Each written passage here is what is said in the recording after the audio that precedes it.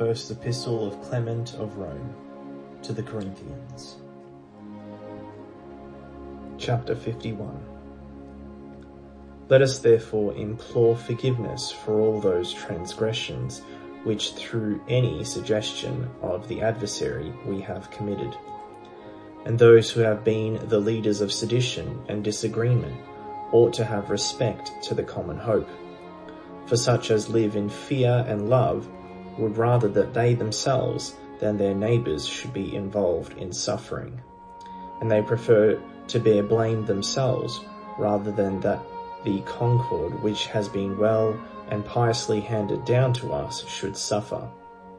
For it is better that a man should acknowledge his transgressions than that he should harden his heart, as the hearts of those were hardened who stirred up sedition against Moses, the servant of God, and whose commendation was made manifest unto all.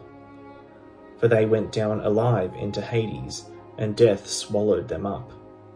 Pharaoh with his army and all the princes of Egypt and the chariots with their riders were sunk in the depths of the Red Sea and perished, for no other reason than that their foolish hearts were hardened after so many signs and wonders had been wrought in the land of Egypt by Moses, the servant of God.